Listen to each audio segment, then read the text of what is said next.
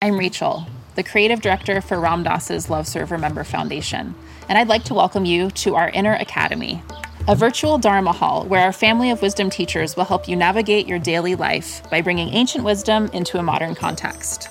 With over 200 hours of audio and video teachings, meditations, and practices from teachers like Ram Dass, Krishna Das, Sharon Salzberg, Jack Kornfield, Roshi Joan Halifax, Joseph Goldstein, and many more, the Inner Academy is your core resource for finding balance, presence, and navigating the ups and downs of your daily life. The Inner Academy has guidance for every step of your journey.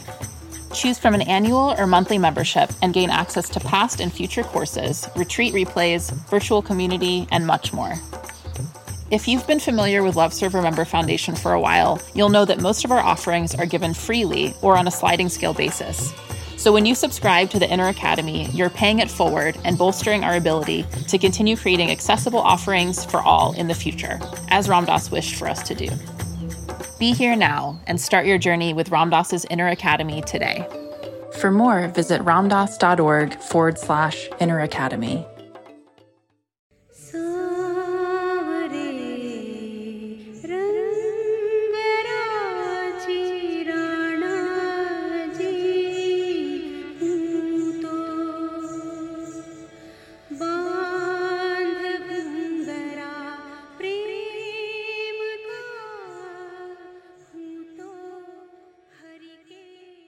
Hello and welcome to the Shakti Hour podcast on Ram Dass's Be Here Now network. I am your host, Melanie Moser, and today we are coming back on with a very special podcast episode for you. I took the summer off and having a few more months of focused work on another project before I come back at you full force with a new series ready to go for the beginning of the next year. But for now, what I want to do is share this episode with you that was recorded almost 2 years ago here in New York City. I had an opportunity to speak with now presidential candidate Marianne Williamson. We met at one of her church events here at Marble College Church, Marble Collegiate Church in Manhattan, and sat down weeks later in her apartment here in New York City and had a really delightful chat about many different issues that are so central to her campaign and to everything that she has worked towards in her life as an author and a speaker and a leader in thought and spirituality over the past several decades. For one reason or another, this episode did not get put out in the timing that it was recorded. And so as I've been taking this break and focusing on a peace project that I'm going to be very happy to share with you in the coming year, I found this and we're putting it out now to remind you that the Shakti Hour is still here and we have still a need to hear women's reflections in the spiritual line. So please enjoy this conversation with Marianne, and also remember to subscribe to the Shakti Hour on iTunes. You can also leave us a rating and a review. You can follow me on Instagram, Meditate with Melanie, and also at You've Got Peace. You can find me at Shakti Hour on Twitter and You've Got Peace on Twitter, working on some new exciting projects with art and peace to be coming at you in the coming year. Peace is something I find to be very critical to our new identity as a culture as we embrace climate reform and the Green New Deal, remembering that peace is possible, and through our spiritual practice and our experience of this in meditation, yoga, and other rituals, we can look for and find it in all things and in all areas of our lives and begin to create that from a new platform, as well as we engage with Mother Earth, our resources, and our political and cultural systems in new ways. Thank you so much for continuing to listen to the Shakti Hour and sharing these episodes with your friends. Please do send me an email at theshaktihourpodcast@gmail.com if you have any comments or questions. And also, all of this can be found, of course, at BeHereNowNetwork.com on the Shakti Hour page. Thanks so much for listening. So I'm super grateful to be here today with the lovely and brilliant Marianne Williamson. We're in her home in New York. It's a gray, rainy day, but a beautiful view and great company. And this is your first visit to the Shakti Hour. And I'm wondering if you want to tell us a little bit, if you have any experience with Ram Dass himself or with the Be Here Now or any of those teachings. Well, I am of the generation for whom Be Here Now, the book Be Here Now, was huge. That book was very formative.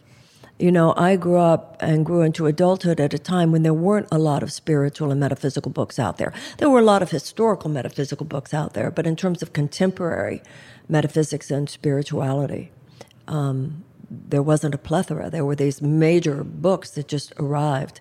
So Be Here Now was huge. And then later, there was another book he wrote that he co-wrote with someone called Grist for the Mill that was also very big for me. And then I have met him, and I think for anyone, particularly at that period of time, he was and remains, of course, a huge figure. Yeah, it's interesting. We bring up this idea that there was not much contemporary spiritual reference literature in that time. And now reflecting on this moment in culture, when there's so much here in the West and in America, how do we sift through that? How do we find these gems? I mean, Be Here Now landed 1971, this, purple, colorful, magical thing that could draw all this attention in. But now there's so much out there. How do we navigate what we take in to feed ourselves spiritually? Well, whether it was 1971 or 2017, you can tell the real deal when you see it. So you say so much is out there, but in terms of magical gems, you know a magical gem when you see one. You know a magical gem when you read one. So, and also the magical gems began thousands of years ago. So it's only the arrogance of the modern Western mind that ever thinks that sort of, oh, we have it now, we did it now, they didn't do it before now. It's really in the world of ageless wisdom, these little waves are mere perturbations on the sea. There's one truth. It's spoken in many different ways. No one teacher is special. No one writer is special. No one era is special.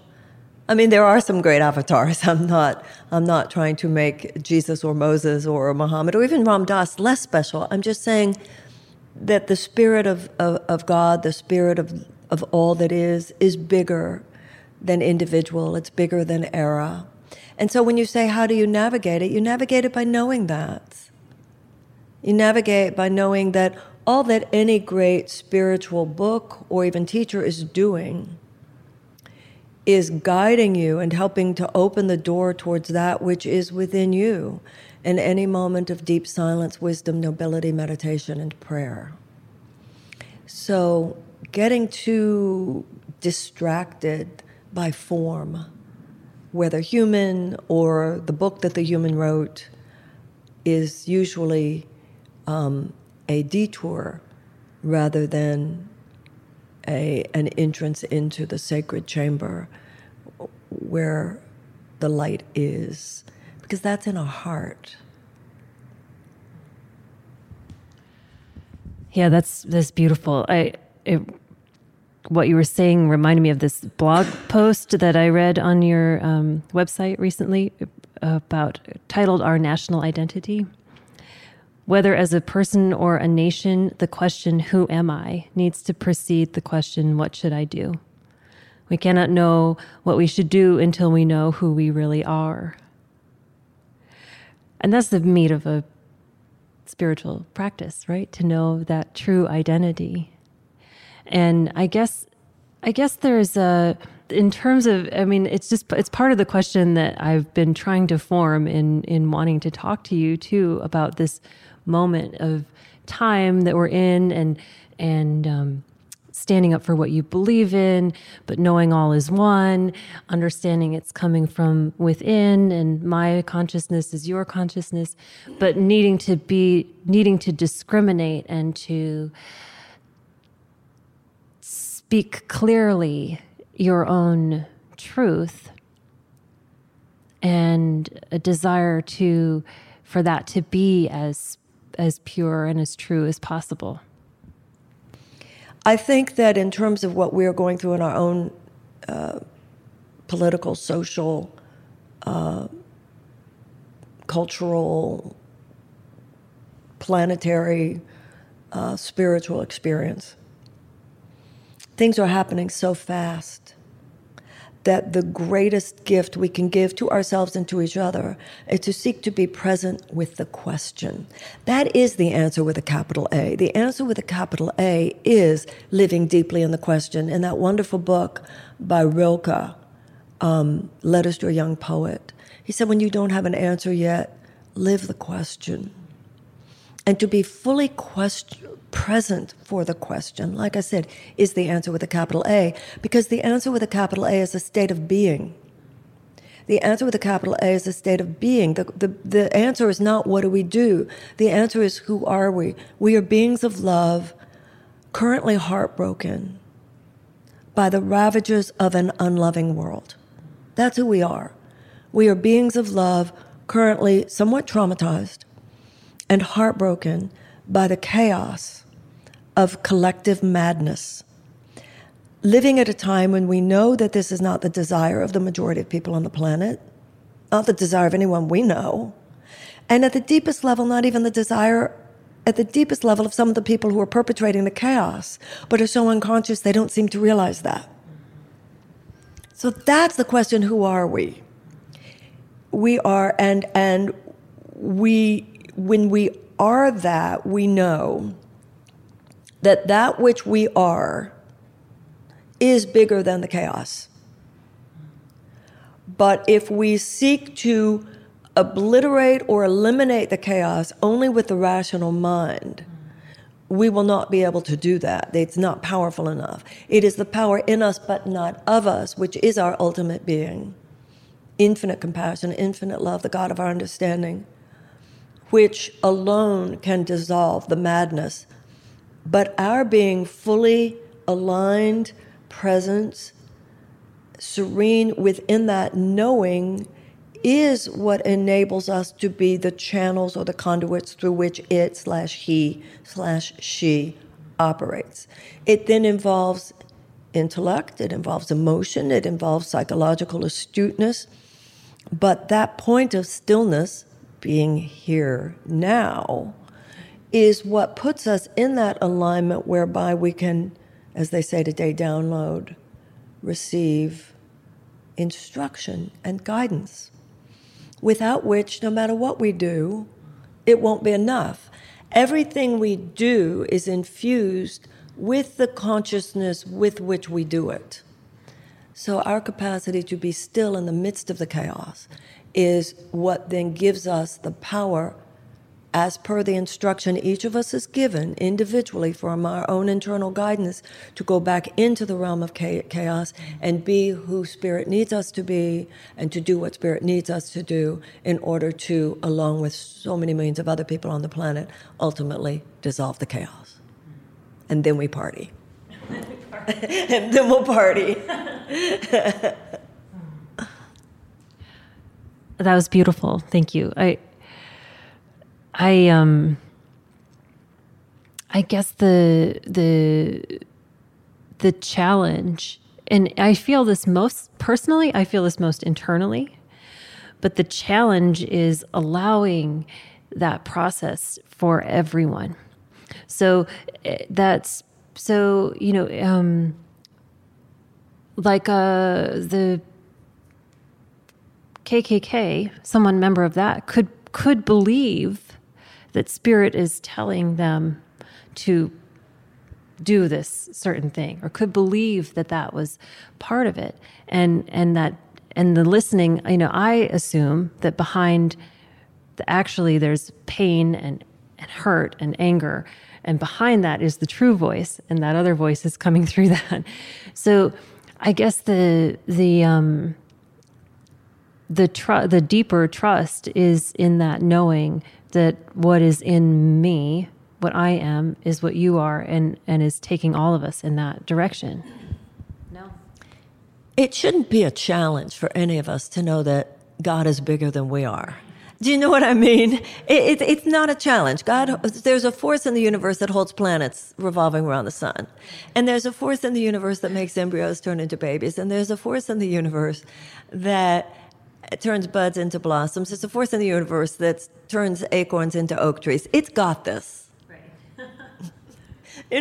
Our seeing the universe as our personal burden is not helpful to the process. Our being joyful in the knowing that God's got this. Now, that doesn't mean that we are to just be passive. There's a line in the Course in Miracles where it says, God's will has never not been done. The planet will evolve to ultimate enlightenment because humanity will ultimately evolve into the remembrance of who and what we actually are. What is completely up to us is how much human and other species suffering needs to occur before that wake up. That is in our hands. That's what free will means.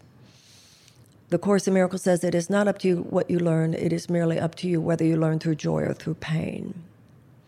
Even if we were to manifest a global nuclear catastrophe, and there are only 25 people left on the planet afterwards, those 5 surely will decide to do things differently this time. So we will get there. The only question is whether we will get there through global horror or global wisdom. And the issue is for each of us knowing that none of us are given the whole plan. Let's say World War II.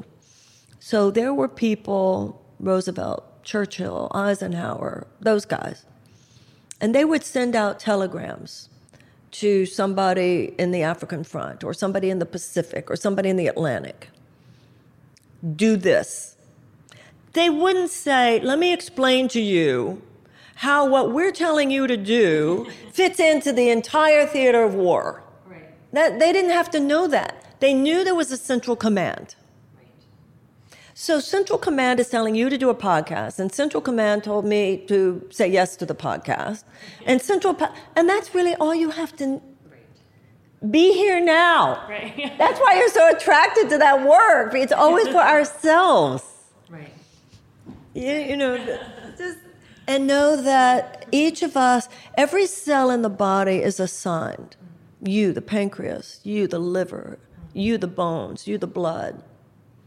And its job is to, through natural intelligence, go to where it needs to go, collaborate with the other cells it needs to collaborate with in order to serve the healthy functioning of the whole. And the cell that's sent to the pancreas isn't asked to heal the lungs. And going back to the haters, I think we need to remember, and there's plenty of evidence, not only historically, but today as well, the haters are not the majority on this planet, and not even anywhere near. And they're not the majority in this country. Even in this country, the issues today, we have a tyranny by the minority. Let's remember that. So the problem is not that there are more haters than lovers. The problem, however, is that the haters hate with conviction today. The Course in Miracles says miracles are born from conviction. We have to display as much conviction behind our love these days as some people are displaying behind their hatred. When slavery was eradicated, there were still people who thought slavery was a good idea.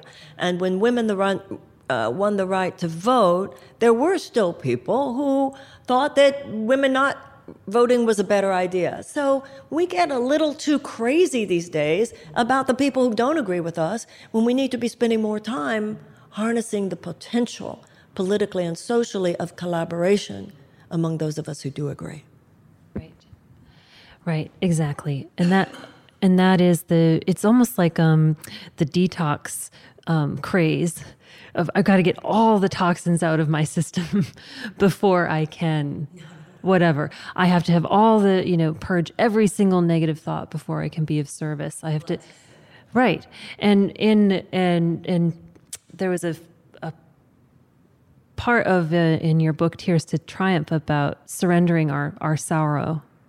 Our suffering having been surrendered, an alchemical healing process begins immediately. Situations are miraculously transformed as our thoughts are divinely shifted. And so what can I do? Not eradicate my suffering, not abolish my sorrow, but to surrender it and allow the alchemy of the divine process to take. The Course in Miracles says that you were not asked to have no negative thoughts. You're asked to have no negative thoughts you would keep. We're not enlightened masters.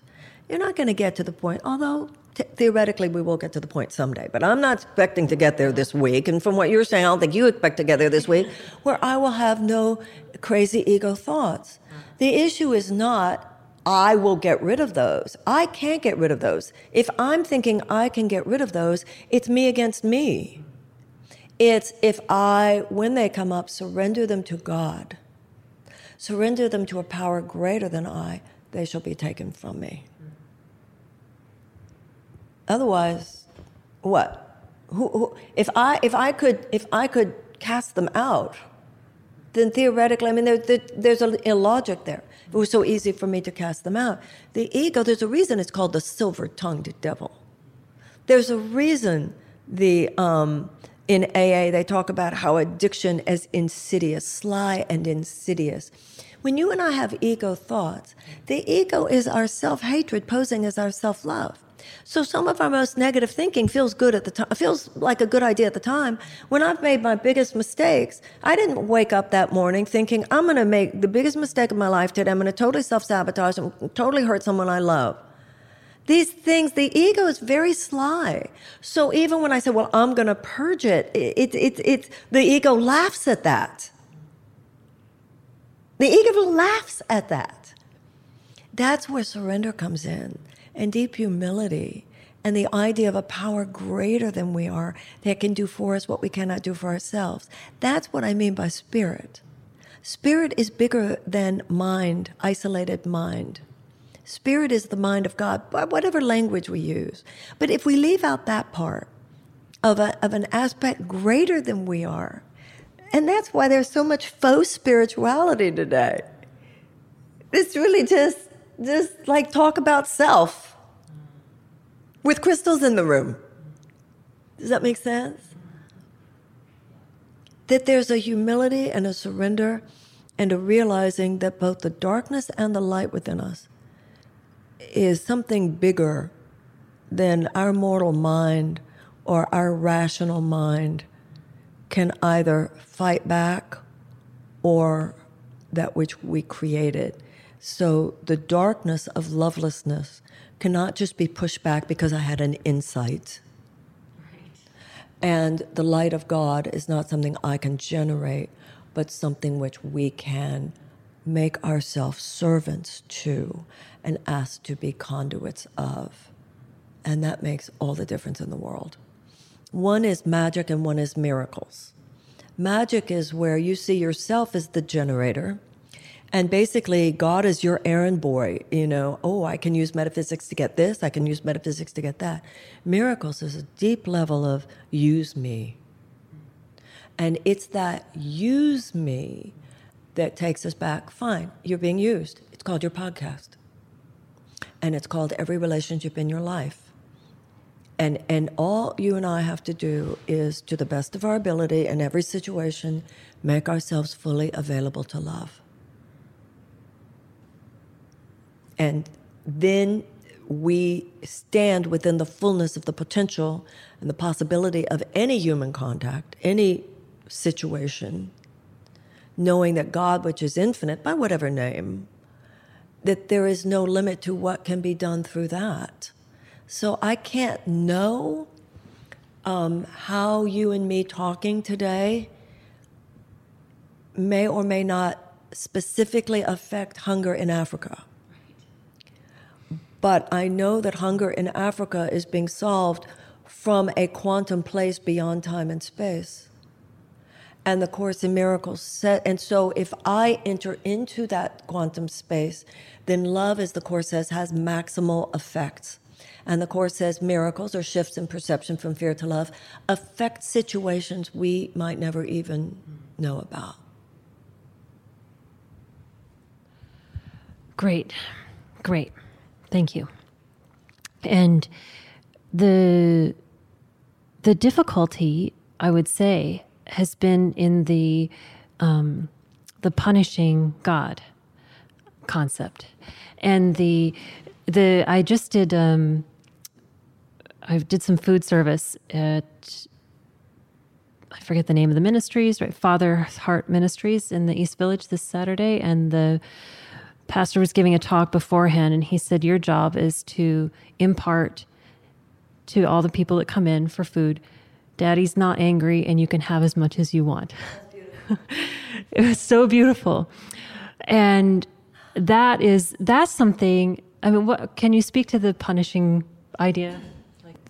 God, love casts out darkness. Love casts out fear the way light casts out darkness. Mm-hmm.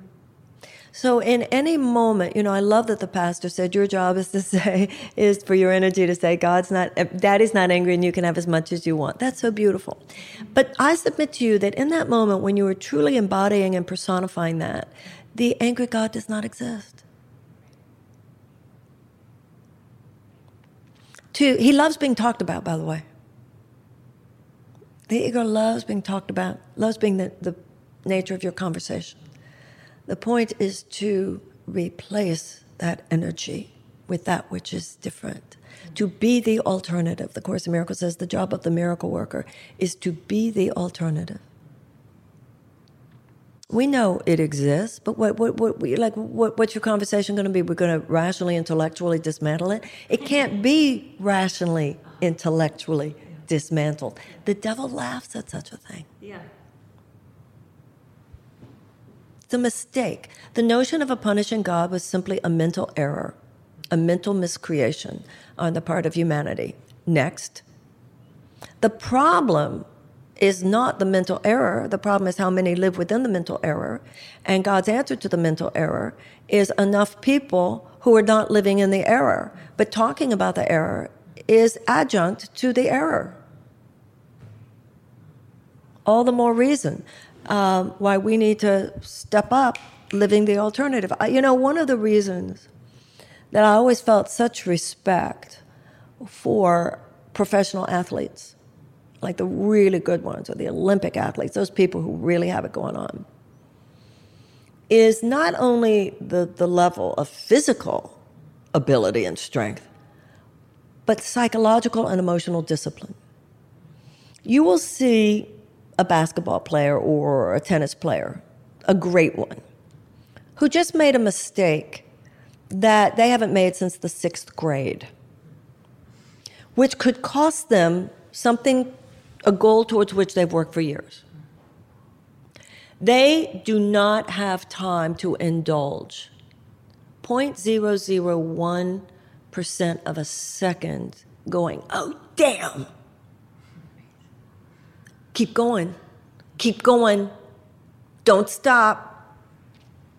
It's part of the emotional and psychological discipline of being a seeker. The word disciple and the word discipline come from the same root. Be disciplined. We don't have time for that. We'll talk about it in retrospect. Make sense?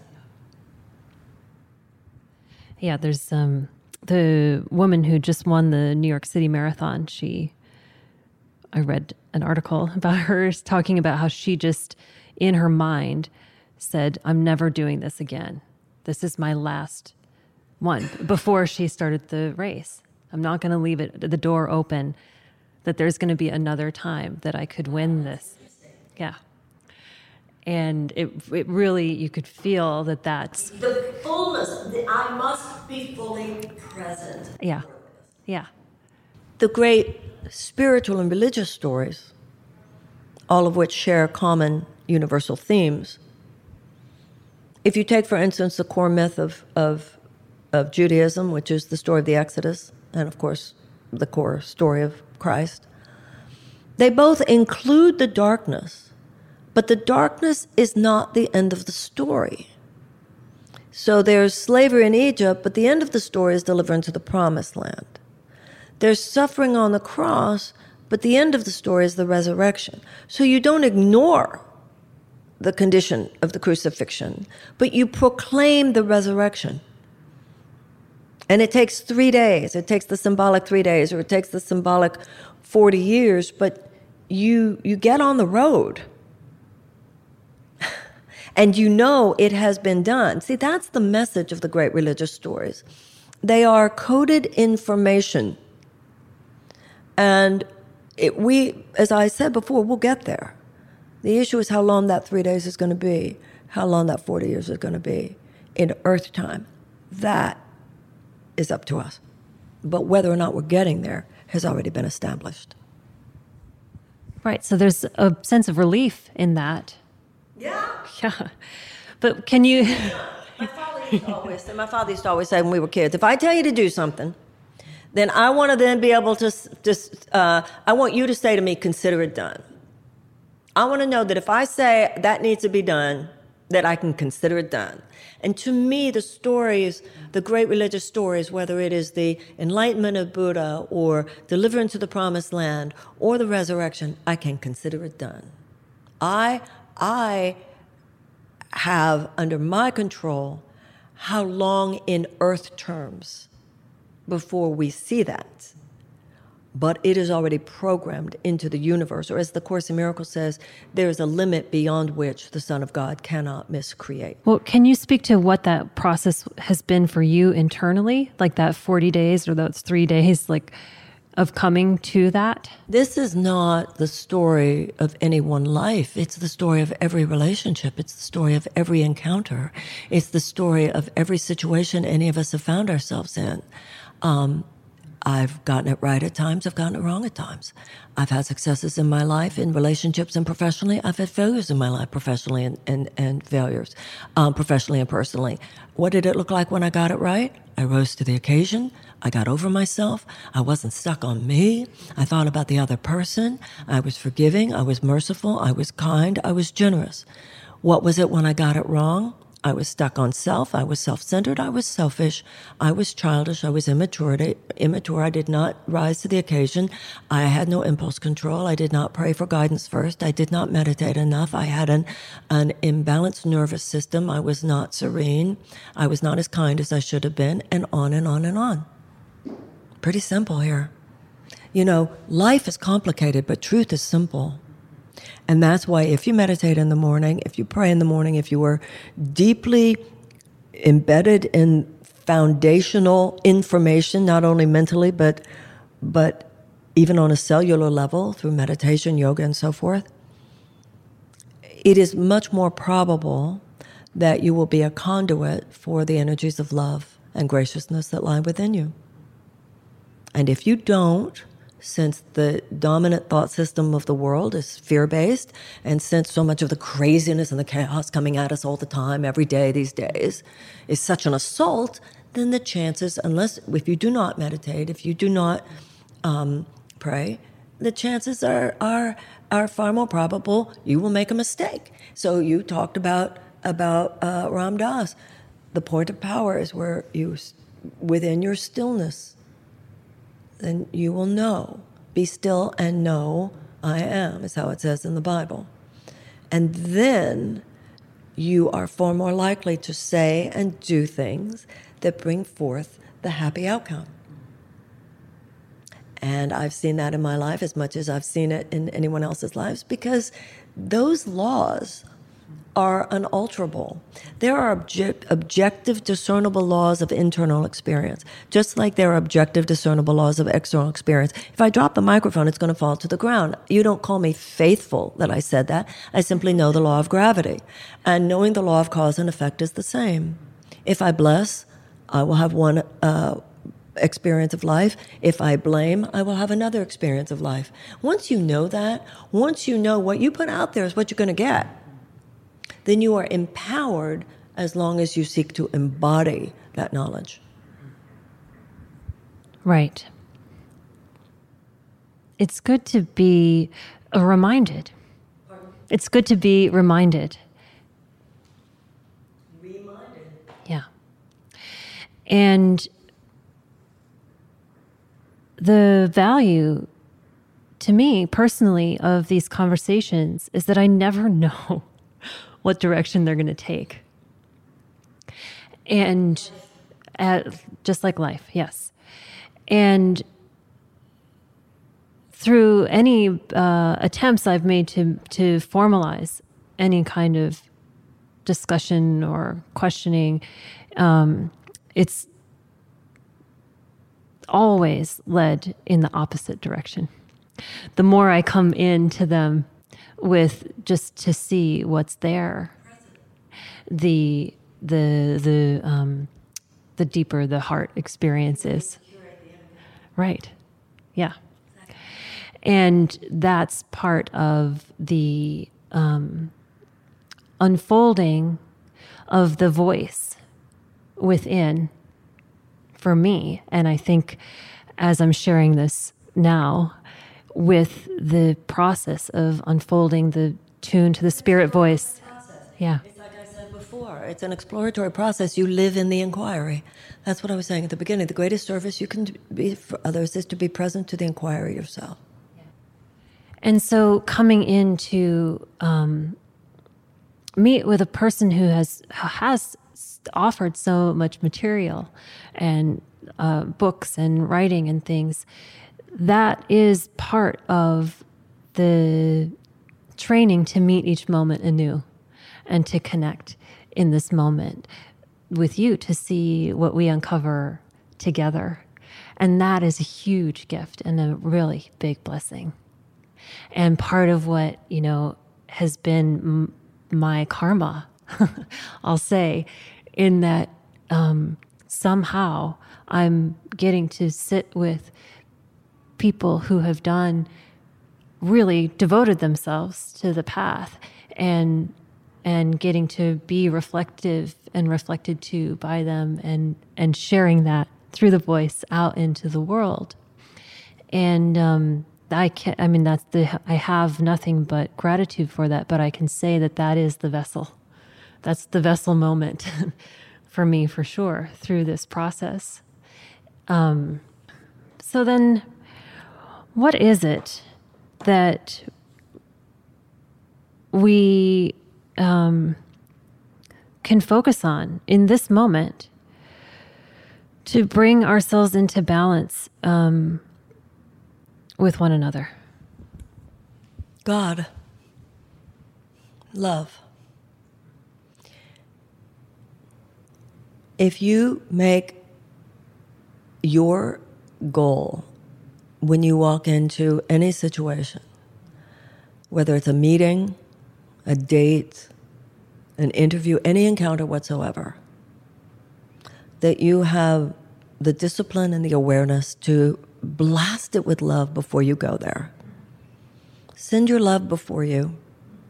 Ask only in your own way that you be a vessel of love, that you be a space whereby other people will more fully experience their own goodness because they feel that you salute it, that people will feel their own goodness and their own strength and their own power because you recognize it, that you rise to the occasion. There is nothing else. There is only that moment. The past will always be in your head. The future will always be in your head. And if you're trying to figure out what else to do, that is a trick of the ego mind to make sure you're not being here Now, you know, I would submit to you, we've already had a cool conversation. There's a line in the Course about receiving the comfort of your own teaching. Receive the satisfaction of knowing that we have had already a conversation which I think stands a good probability of making at least one other human being experience an aha moment. If we did that, if you and I did that, and I think we did because I think we both showed up for the inquiry, then we can high-five each other and know, hey, girl, we did what we could in this hour. And it is none of our business how it affects, who it affects. And it actually is a corruption on our part if we try to control that or monitor that.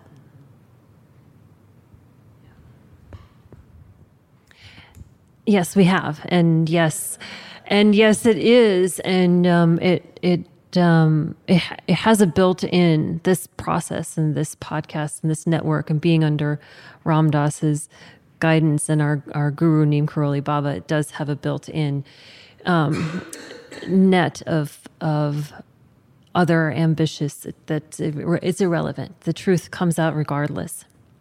So we sit in that together.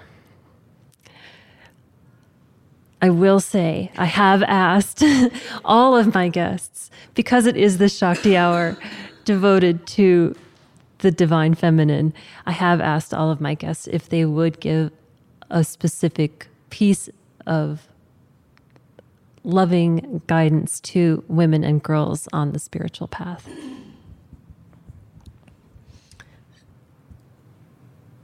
I think that the essence of spirituality is not of itself about gender, although the spiritualization process is a feminine process. It is a feminization process. When people have a problem with calling God he, for instance. In the Eastern religions, Yang is the masculine earth force and Yin is the feminine Yang is the masculine spirit force, and Yin is the feminine earth force. So this is not a genital issue. It's like a masculine plug, the male and the female plug. It's not genitals we're talking about here. It's that the masculine penetrates the feminine.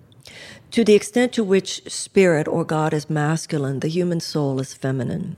So spirituality is a feminine process in that it is the human heart, whether on the part of a man or a woman, which allows itself to be penetrated by God.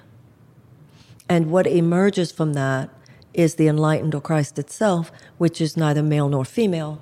It is fathered by God and mothered by our humanity. What is very significant at this time, in terms of women and girls, is the social, political, economic, very human issue of this time. And that issue, like every issue, is informed and illumined by spirituality. Spirituality honors because it, in essence, is the life of the heart. And women have a natural propensity to discuss relationships, for instance, to tend, to nourish, to nurture. Now, men have that too. I'm not saying they don't, but I'm saying it is the feminine aspect in all of us. And we have manufactured on this planet a system, an organizational system that is predicated on values, primarily economic, that do not honor love first, do not honor relational issues first, do not honor nurturing of self, others, and planet and animals first. And so to honor the feminine means to honor those values, but it also means to have the bravery to speak them at a time when the system as it now exists does not appreciate it. And we are, as Western women, living for the first time in an era where we have that power. And now what we have to do is face the derision and the mockery, the lack of approval, the insults that just might come if we do stand up for those issues, not just in the personal domain, but in the public domain. Unlike women in some parts of the world, we will not be murdered for doing so. We will not have parts of our body cut off for doing so. Unlike our ancestors, we will not be put in jail for doing so. But we still, however, face consequences, or at least the probability, if not the likelihood of consequences. And that's where I think Western women are today. Okay, you wanted the power? You wanted the power to use your voice? Now use it. Because just know, living a meaningful life and using your power is not a popularity contest. You will not be seen as a nice girl if you do that. Not only will not every man approve of you if you do that, not every woman will approve of you if you do that. There is a lot of economic power, a lot of social power you might have accrued because you were willing to play the game, but you have come to realize that the game includes an inbuilt prejudice against those more feminine issues of nurturance, of self, others, children, and planet. How brave are you willing to be? How courageous are you willing to be?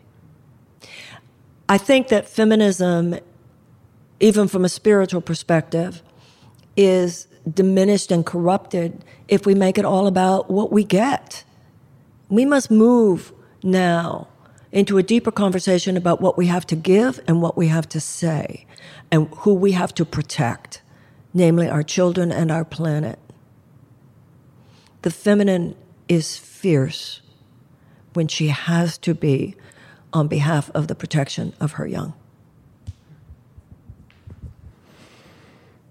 Thank you. Well, I would love to speak with you for much, much longer, but I think we did get a lot of good stuff together here today, and I'm so, so appreciative of your time and your honesty and your willingness to spend and share with me. So you'll find links to Marianne's books on the Shakti Hour page at BeHereNowNetwork.com. And thank you. Thank you so much. Thank you. God bless you.